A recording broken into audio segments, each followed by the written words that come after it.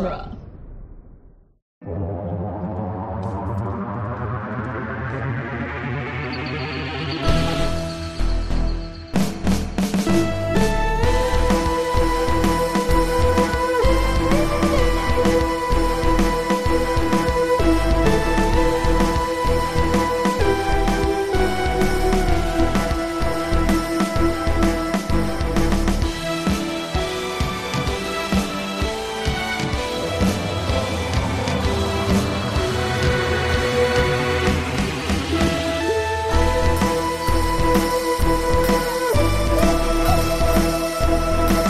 Hello and welcome back to the Doctor's Companion presents Doctor Who The Long Way Around, the weekly podcast where we review and discuss every episode of Doctor Who, one doctor at a time. I'm Scott Corelli.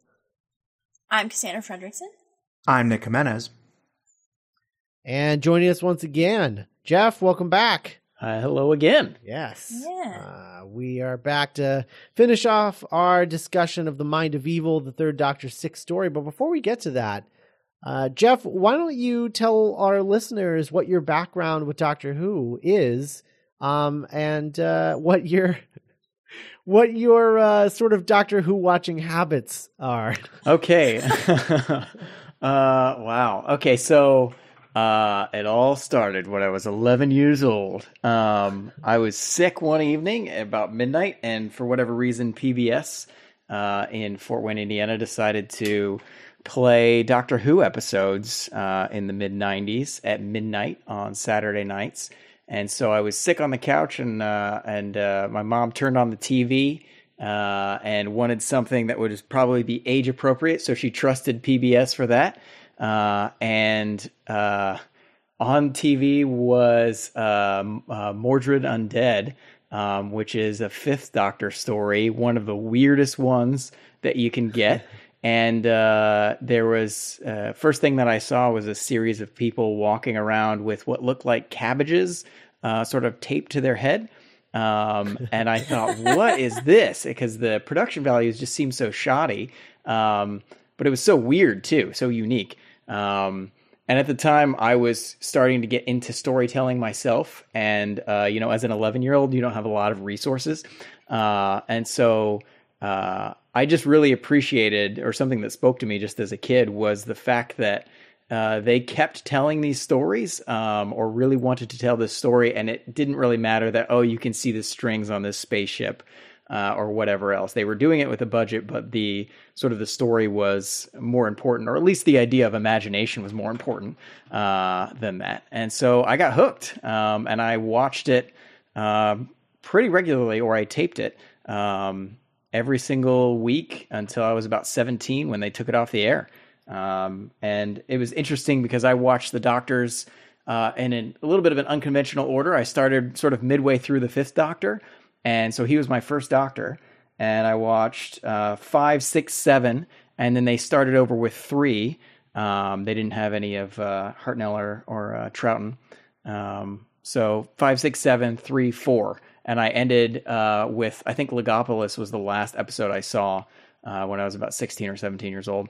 So it was a big part of my formative years. And then post-college, I knew that Doctor Who had been rebooted, that it was out there, but I didn't think much of it. And I had a friend who said, hey, you should really sit down and watch this.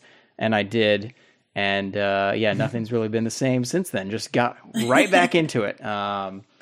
And so, for a while I lived in Florida and had a very boring job. And so I took that opportunity of being bored to just obsess over Doctor Who and learn any little random fact that I could. And the internet existed now, which was crazy because when I first watched Doctor Who, when Peter Davison dies and turns into Colin Baker, I was like, what the heck is going on? I had no context for anything.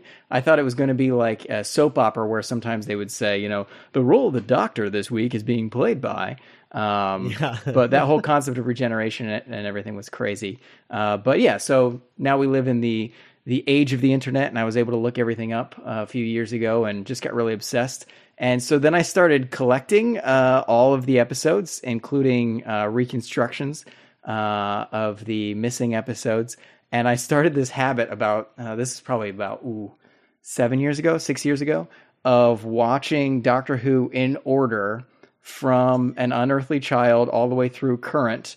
My God. Like over and over. So I'm on my third run through, and I just hit the second season, David Tennant's season of this. I've done this. This is my third run through of that. And I will typically not watch an entire episode in one sitting. I will occasionally, but usually I watch them on my lunch break for about 10 or 15 minutes. I actually have 3 iPods with all of the all of Doctor Who on the iPods. And I used to like watch them when I'd like stand in line at the bank or, things like that. Like, 5 minutes here and there. So that's a little bit about my obsession there. I mean, that's great. I mean, that's why I invited you on, because I knew you would be a good resource. Yeah. I think I really appreciate just how the show has, I mean, beyond all the sort of fan service that it does now with either subtle or really overt references to things, I feel like the ethos of the show has become a little bit more distilled in New Who, and maybe that's just because of the, change in the way that, we make television and tell stories and production and things like that. But that commitment to, imagination is still there, but I love that idea, that you can find in classic Who and in New Who, of the encouragement to wonder at the universe, and because of that to hope. I think it's super powerful and super enriching, and that's why I like it. And it's cheap sci-fi is just good, so it's a little bit of junk food with some vitamins thrown in there. I feel like it's great. It's like when you roll medicine in a piece of cheese and give it to your dog. Exactly. Like the doctor does with Jamie. Like the doctor does with Jamie. Exactly. Yeah. All right. Well, let's get back into The Mind of Evil. The Mind of Evil, Part 4, written by Don Houghton, directed by Timothy Combe, produced by Barry Letts, script edited by Terrence Dix, air date 20th of February, 1971. The prison is in chaos as the machine affects everyone inside, even the master, who goes in and shuts it down. He checks on the doctor and finds that only one of his hearts is beating, so he struggles to kickstart the doctor's other heart and save him. When the doctor awakens, he informs the master that no one can control the machine because it isn't a machine at all. It's a creature that feeds on the evil of the mind. The master dismisses his claim and sends the doctor to the cell where he is keeping Joe, but tests the doctor's theory anyway by turning on the machine in an effort to prove that he cannot be overcome. The master is quickly overpowered by the machine and cowers before his greatest fear, the doctor, laughing at him. He manages to escape the room, locking the machine inside and threatening to starve it of evil minds until it obeys him. Mailer confronts the master about why they haven't escaped the prison yet, but the master explains that he has a plan to get them a full pardon. They will hijack the missile in transit, and the master will use it to threaten the peace conference. The prisoners ambush the caravan carrying the missile and take off with it, but they're followed by Yates, who watches them unload the missile into a warehouse before being caught and taken captive. Meanwhile, Joe and the doctor overcome their guards and escape their cell, but rather than leave the prison, the doctor wants to lay low and wait for an opportunity to deal with the machine. Once they make it into the processing room, the machine disappears and begins to teleport around the prison, feeding on the evil of various prisoners and killing them. Mailer and another prisoner find the doctor and Joe and hold them at gunpoint, but the machine appears directly behind them, killing the prisoner and forcing Mailer to flee. It disappears again, only to reappear in front of Joe and the doctor.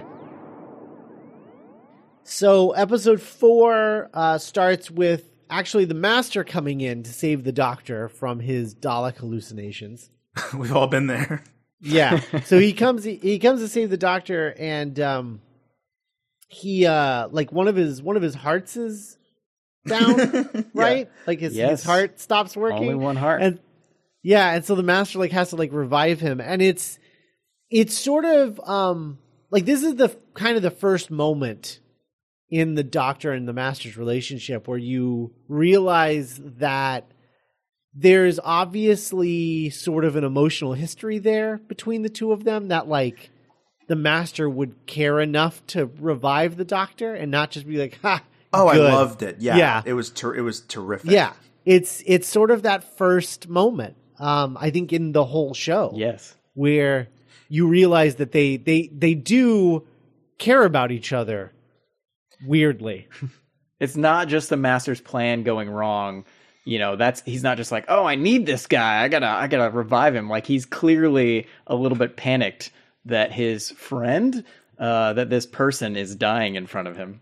Yeah, it was the first time that since we've started, where you get that kind of mad love, the shared madness between the two of them. Like, oh, I hate him, but I have to be, like that makes it, I believe, up there with rivalries like Moriarty or Sherlock Holmes or the Doctor, the Joker and Batman and all that. Yeah. And it's why I like Delgado's Master. I think the best is because because off camera, he and Pertwee had that relationship. They were BFFs, and so the fact that they were playing enemies, you still kind of read their friendship chemistry between the two of them, and they just sort of embraced it, and it made the Master and the Doctor's relationship really complex, and this is the first hint of that, and it's great. I love it.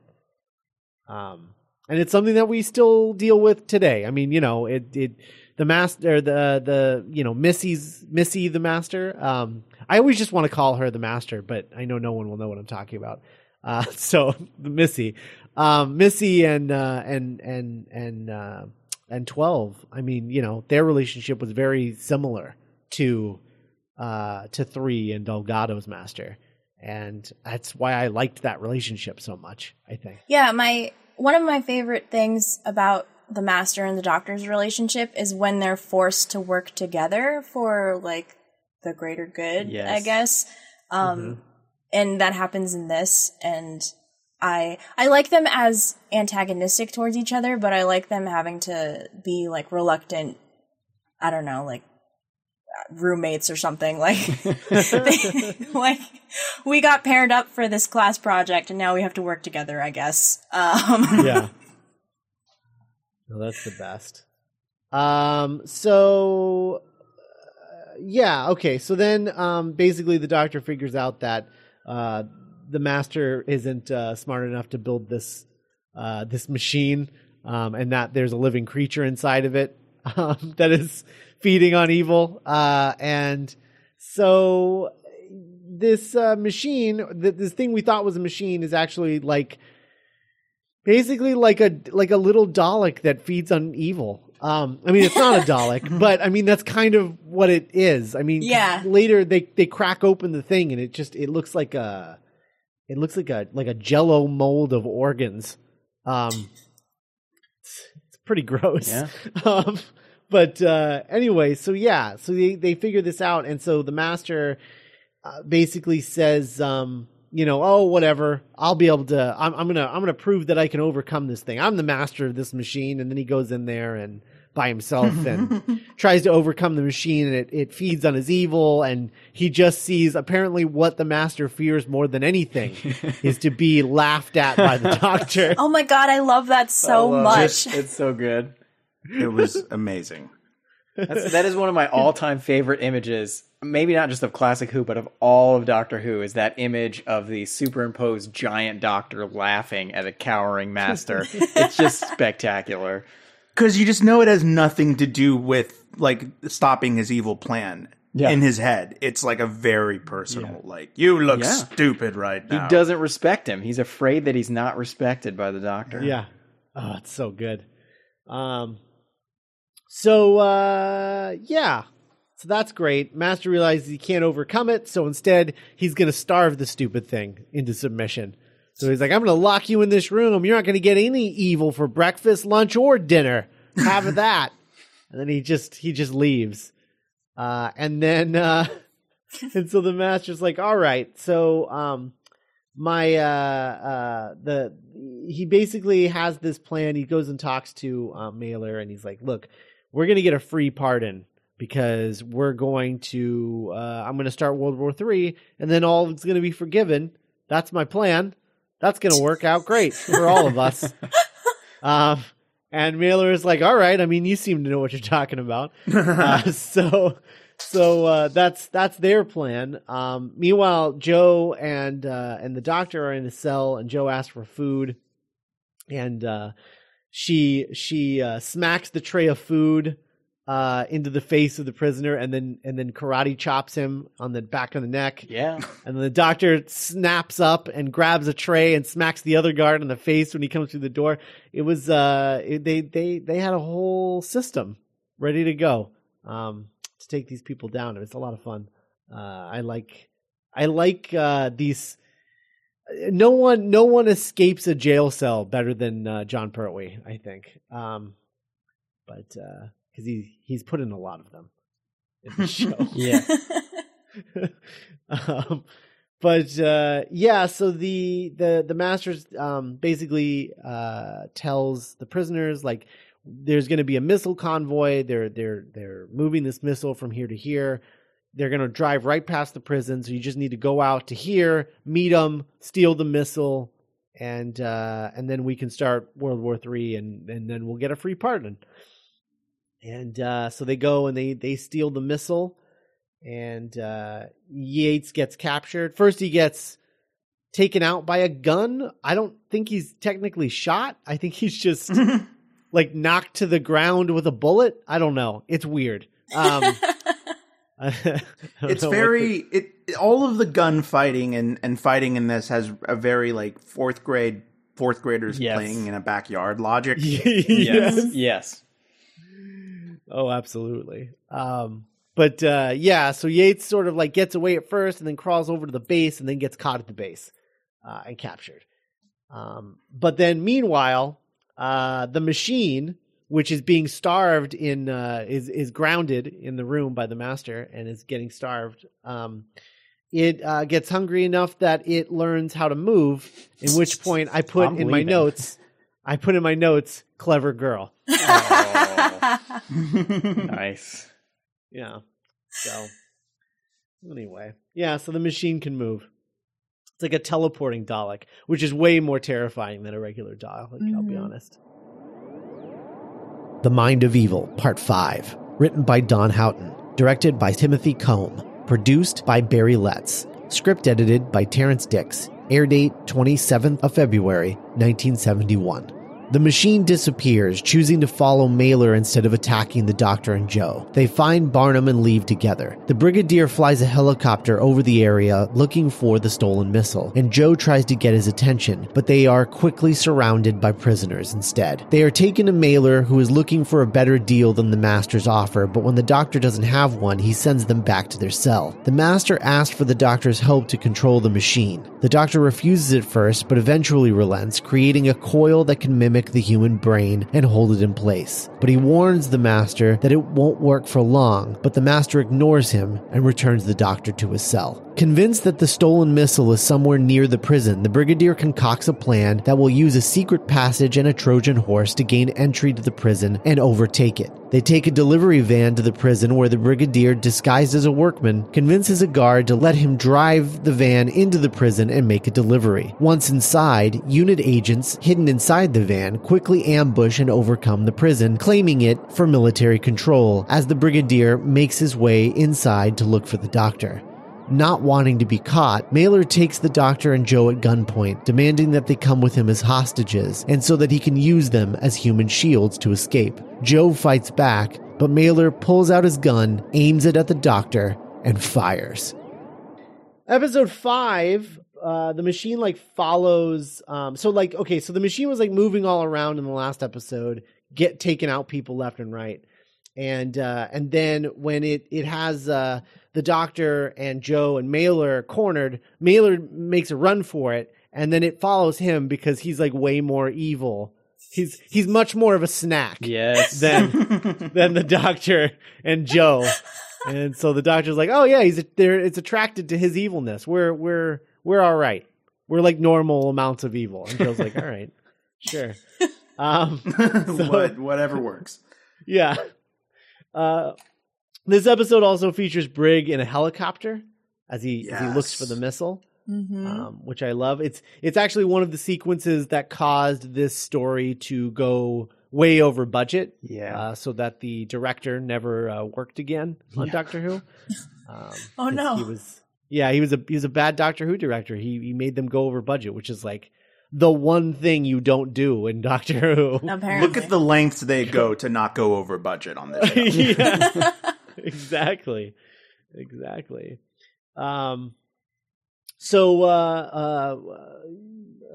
Mailer basically he kind of double crosses the Master. He basically says, like, you need to get here and figure out this machine thing that's trying to kill me, because otherwise I'm going to tell everybody your evil plan to start World War III. And the Master's like, all right, I'm coming. Jerk. I just you shouldn't have told your evil plan to a criminal. I know, right? Like, why was he being so transparent? I don't know. Ego. Seems weird. Yeah, I guess so. So the Brigadier is like, all right, the Brigadier's convinced because he can't find the missile in the helicopter. He's convinced that it's somewhere in the prison since it used to be a fortress. And his plan is to use the secret passage that the prison just so happens to have, which he says hasn't been blocked off yet. And I'm just like, it's a prison. Why wouldn't a secret passage be blocked off? There were tons. The Paddington 2 jail had tons of secret passages. Yeah, that's true. I guess that. All right, that's fair. And so his plan is that they're going to Trojan horse the prison with him and his boys, and so they're gonna show up in a van full of what they think are food supplies, but will actually be a van full of soldiers, and they're going to take this prison to the ground. So that's their plan. Meanwhile, Joe and Doctor playing checkers. And yes. Joe wins. Such an amazing scene right there. I love it. There's a little bit of drama before, like, just to show up the Master, and he's like, all right, I've allowed you your little gesture. So good. Also, the Doctor, like, mentions, he's like, well, this is just far too easy. That's why I failed. That's why I lost. Yeah, that's why I lost. It's too easy of a game. And I'm used to 3-dimensional chess, which isn't that a Star Trek thing? I'm pretty sure, yeah. I mean, Star Trek popularized it, but it existed. I think it was invented in, like, I don't know, early 1900s or something like that. Oh, Star Trek just made it cool, Scott. Yes. Oh. No. I was just hoping that the Doctor was like a big Star Trek fan. Oh man.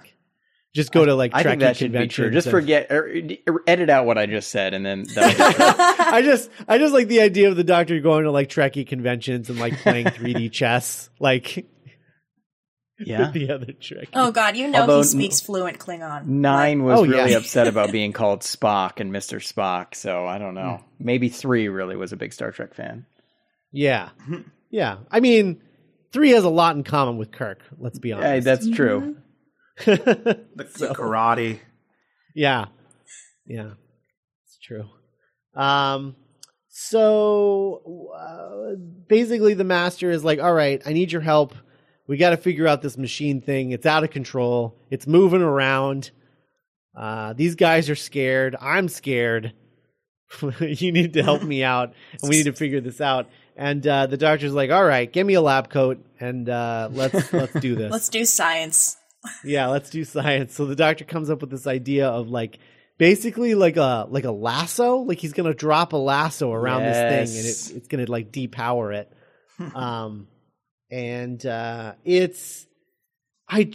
This is like the next scene of just like the Doctor and Master being BFFs, and it's scenes like this where I really would love just a whole season where the Doctor's companion is the Master. Oh man, yeah.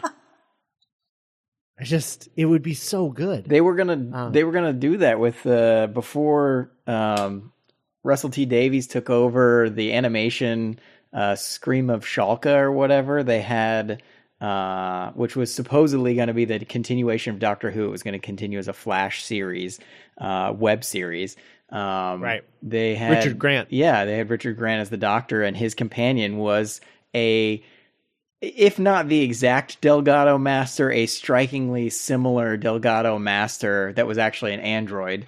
But I mean, I would love to see, at least I would love to see 3 and Delgado team up just on the road, Doctor and companion. That would be the best. I would love that. So he puts together this coil trap and gets the machine stupefied with this thing that he comes up with. And this is when as he's getting closer to the machine, he's getting like more and more shots of like Daleks and Cybermen and all of the things. Right. Let me see if I have the full list here. I've got the full list.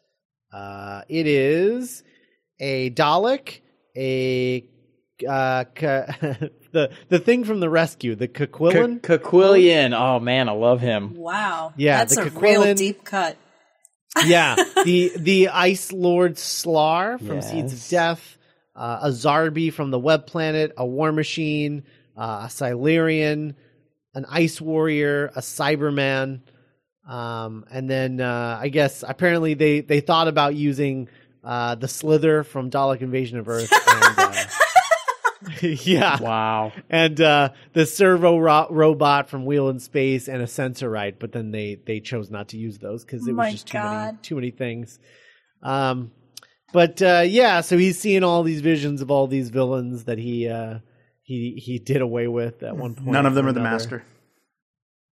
Right, none of them are the Master, because as we've learned, he doesn't respect the Master, which is the Master's greatest fear. It's complicated. Yeah. So he gets the machine to chill out, and the Master's like, okay, great. Now back to yourself. Which I love the Doctor's expression of like, oh, come on. That switch is so good because the Doctor comes out feeling good, and it's clear like, hey man, we just did that. I'm feeling so cool. And then the prisoner with the gun pops in the screen, and the Master's like, great, now it's on with my plan. It ruins the moment. He ruins the moment. That's why he doesn't respect you. Man. Yeah. No kidding. So he takes him back to the cell, and we get that great bit where the Doctor's like real sad, and Joe's like, oh, but I found this food on the floor, and I've got this water. And he's like, no, that's not, I mean, all right, I'll take some. And so then they're just like munching on this food she found on the floor. And he's just like, did I ever tell you the story of when I was in the Tower of London? And then he's just chewing on food and just like telling her this story. And then we just fade away. I'm so sad it cuts away because I want the rest of that story so bad. I know. Also, like, I'm kind of upset that I hadn't tracked this before we started, now that we're on like our 6th go around, but I am fairly certain that Pertwee eats something in every single story that he's in. Fascinating. And I want to figure out, like, if that's accurate. Because I feel like he's always eating. Yeah, I'm pretty sure that's actually a thing. Like Brad Pitt. Brad Pitt also has that thing where it's like in his contract that every project he works on, he gets to eat because he likes the way he looks when he's eating and acting. Okay. And Tom Cruise has to run in everything because he likes the way he looks when he runs. And be 31 years old. Oh, right. He has to be 31 years old. But one character in every Tom Cruise movie has to remark upon his youth. You young you young rebel. You. But so I wouldn't be surprised because I think you're right. I think I've heard that before, that John Pertwee wanted to have a scene where he was eating something in every story because he just thinks that it makes him look cool and grounded. I don't know. He's just one of the guys, you know? I guess so. Yeah. I eat crackers off the floor like everybody else, you know? I mean, like, peak Pertwee eating something is when he's eating a sandwich and doing a sword fight at the same time, so that, I don't know, that's like peak Pertwee for me. Yeah. Oh, man. So then, as he's telling this the Tower of London story, we fade out to another thing, and you think we're going to get a flashback to this Tower of London story. Such a fake The way out. that it's presented, that's what it seems like. But then we get a van and the Brigadier shows up. It's like, oh no, it's just his stupid Trojan horse plan. I think the first time I've ever been disappointed to see the Brigadier. Like, Yeah. No joke. No joke. But then he gets out and he's dressed in disguise and using an accent. And then it's like, well, all right. Yeah, you got me. Yes. It's spectacular. He's kind of doing like a Cockney dialect. Yeah. Yes. I like to think that very much like Pertwee, I think this is what Brigadier thinks a regular like citizen acts like. Yeah.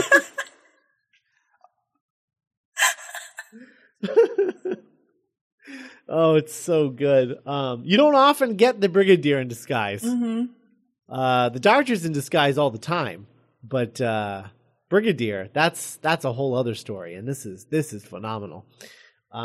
So he tells them like, "Hey, we got an order for you," and the prisoner who's running the place, which, by the way, this was the thing in the behind the scenes that I thought was funny. For all the extras, all of the Master's men, all these prisoners, for the extras, they used a group of military guys that like had a base nearby, or they were on their base or something. So they just used them. But when they showed up to set, they were just wearing their military uniforms, and so they had to like write in a line where they're just like, "Yeah, the prisoners took over the place, and they're wearing military uniforms." That's amazing. Which is my favorite thing. It's like just the most Doctor Who thing. It's like, just write it in the script. Who cares? But anyway, so they convinces them to let him through because he's like, hey, you know, if you send me back without your food, I mean, that'll be pretty weird, wouldn't it? Look pretty weird. People might get suspicious. Wink, wink, nudge, nudge. Yeah, yeah. And the guy actually falls for it and is like, yeah, you're right. Come on in.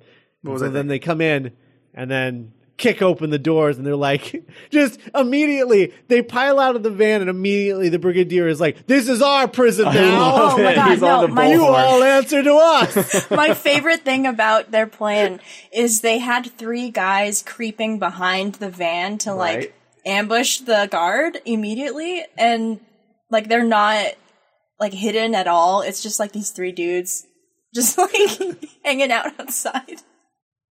I mean, they can't all fit in the van, Cass. I guess get a bigger van. They're already over budget. I love the idea of like those guys were behind the van the whole way Yes, there, just yes. like on skate. They were just like ran on skateboards, Marty like Marty McFly McFly it, yeah. style. Yeah. Driving all the way there. So they take over. They take the prison back over, which is just. I mean, I just immediately claims control. This is our prison now. And yeah, we get like a shootout scene, that like Nick was talking about that follows like 4th grade rules. Yeah. Of just, you know, being sort of like blown back and like, okay, you're out now. Yeah. And then, Mailer comes down to, meet with the Joe and the Doctor, and he's like, hey guys, guess what? You're going to be my human shields now. And I only need one of you, so I'm going to take 2, because if I lose one, then I'll still have the other one. And so they go, and then Joe makes him fall on the stairs, and then he pulls out a gun, and we do a close-up of the gun, and it fires. And we're like, oh my God, he just killed the Doctor. Love this cliffhanger and resolution. So good. Yes. It is fantastic. The Mind of Evil, Part 6, written by Don Houghton, directed by Timothy Combe, produced by Barry Letts, script edited by Terrence Dix, air date 6th of March, 1971. The gunshot was actually from the Brigadier, who entered at just the right time and killed Mailer. Benton informs them that the Master escaped and that the missile is not in the prison. At the warehouse, the Master arrives and directs the missile at the peace conference, while Yates manages to get free and tell the Brigadier where the missile is actually located. As the Brigadier goes after the missile, the Doctor and Joe stay behind to deal with the machine. The machine manages to use all of its reserve power to escape the coil and go on another killing spree. When the Doctor and Joe find it, Burnham happens to walk by and the machine is instantly neutralized due to the presence of Burnham's simple and innocent mind. The Master calls, informing the Doctor of his plan to set off the missile and kickstart World War III, where he believes he will emerge as Earth's leader in the aftermath. The Doctor offers the Master a trade instead, the missile for a working dematerialization circuit. The Master agrees to the deal, and they meet. At the warehouse, the Doctor attempts to trick the Master by having Burnham drop the machine near the Master and run, causing the machine to begin feeding off of the Master. But the Master manages to knock down Burnham and escape in a police van, running Burnham over in the process and killing him. The missile is set off and the warehouse explodes as the Master gets away with the dematerialization circuit. Later, the Master calls the Doctor to gloat, and while Joe believes that they won the day, the Doctor is disappointed that the Master can now come and go as he pleases, while he is stuck on Earth with the Brigadier. So episode 6, turns out the close-up was actually of the Brigadier's gun and he shot Mailer. Twist!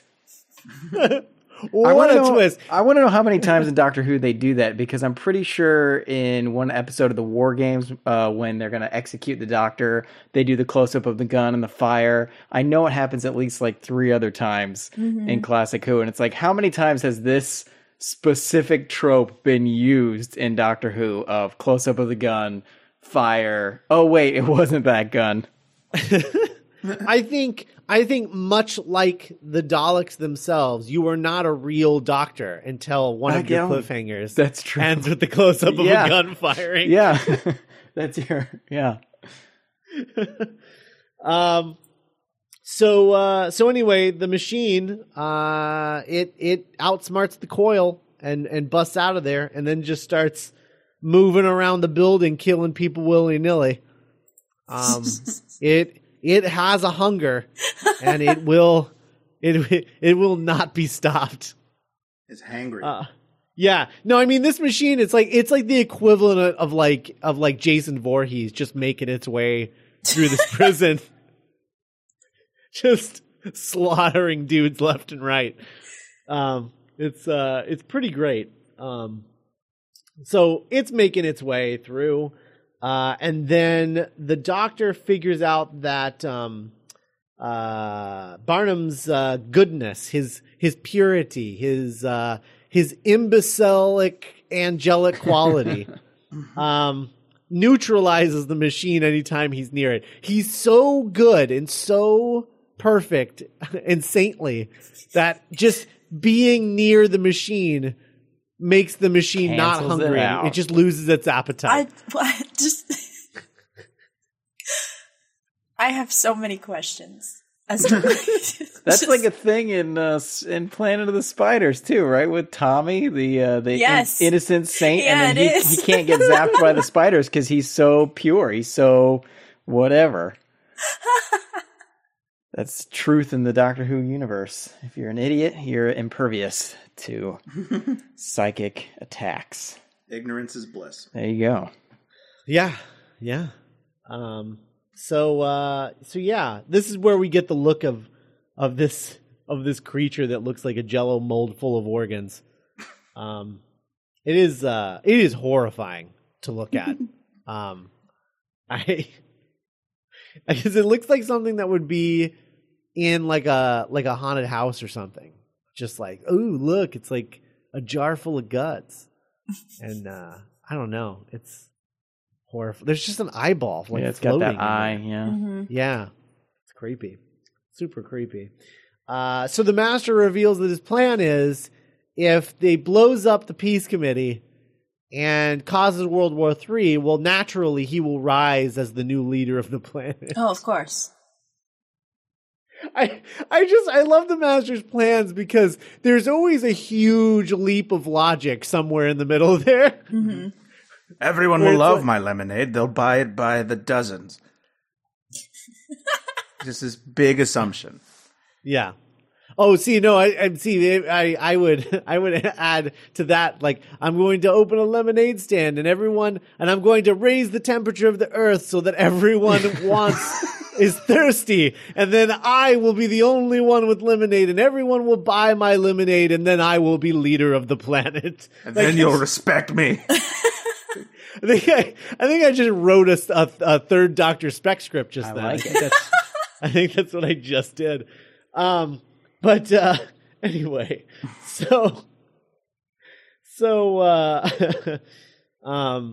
he basically, the Doctor makes this deal with the Doctor. He's like, well, I know you need a dematerialization circuit, so if you trade me your stuff, I'll give you that. Like, if you just stop what you're doing, I'll give you the dematerialization circuit and everything will be great.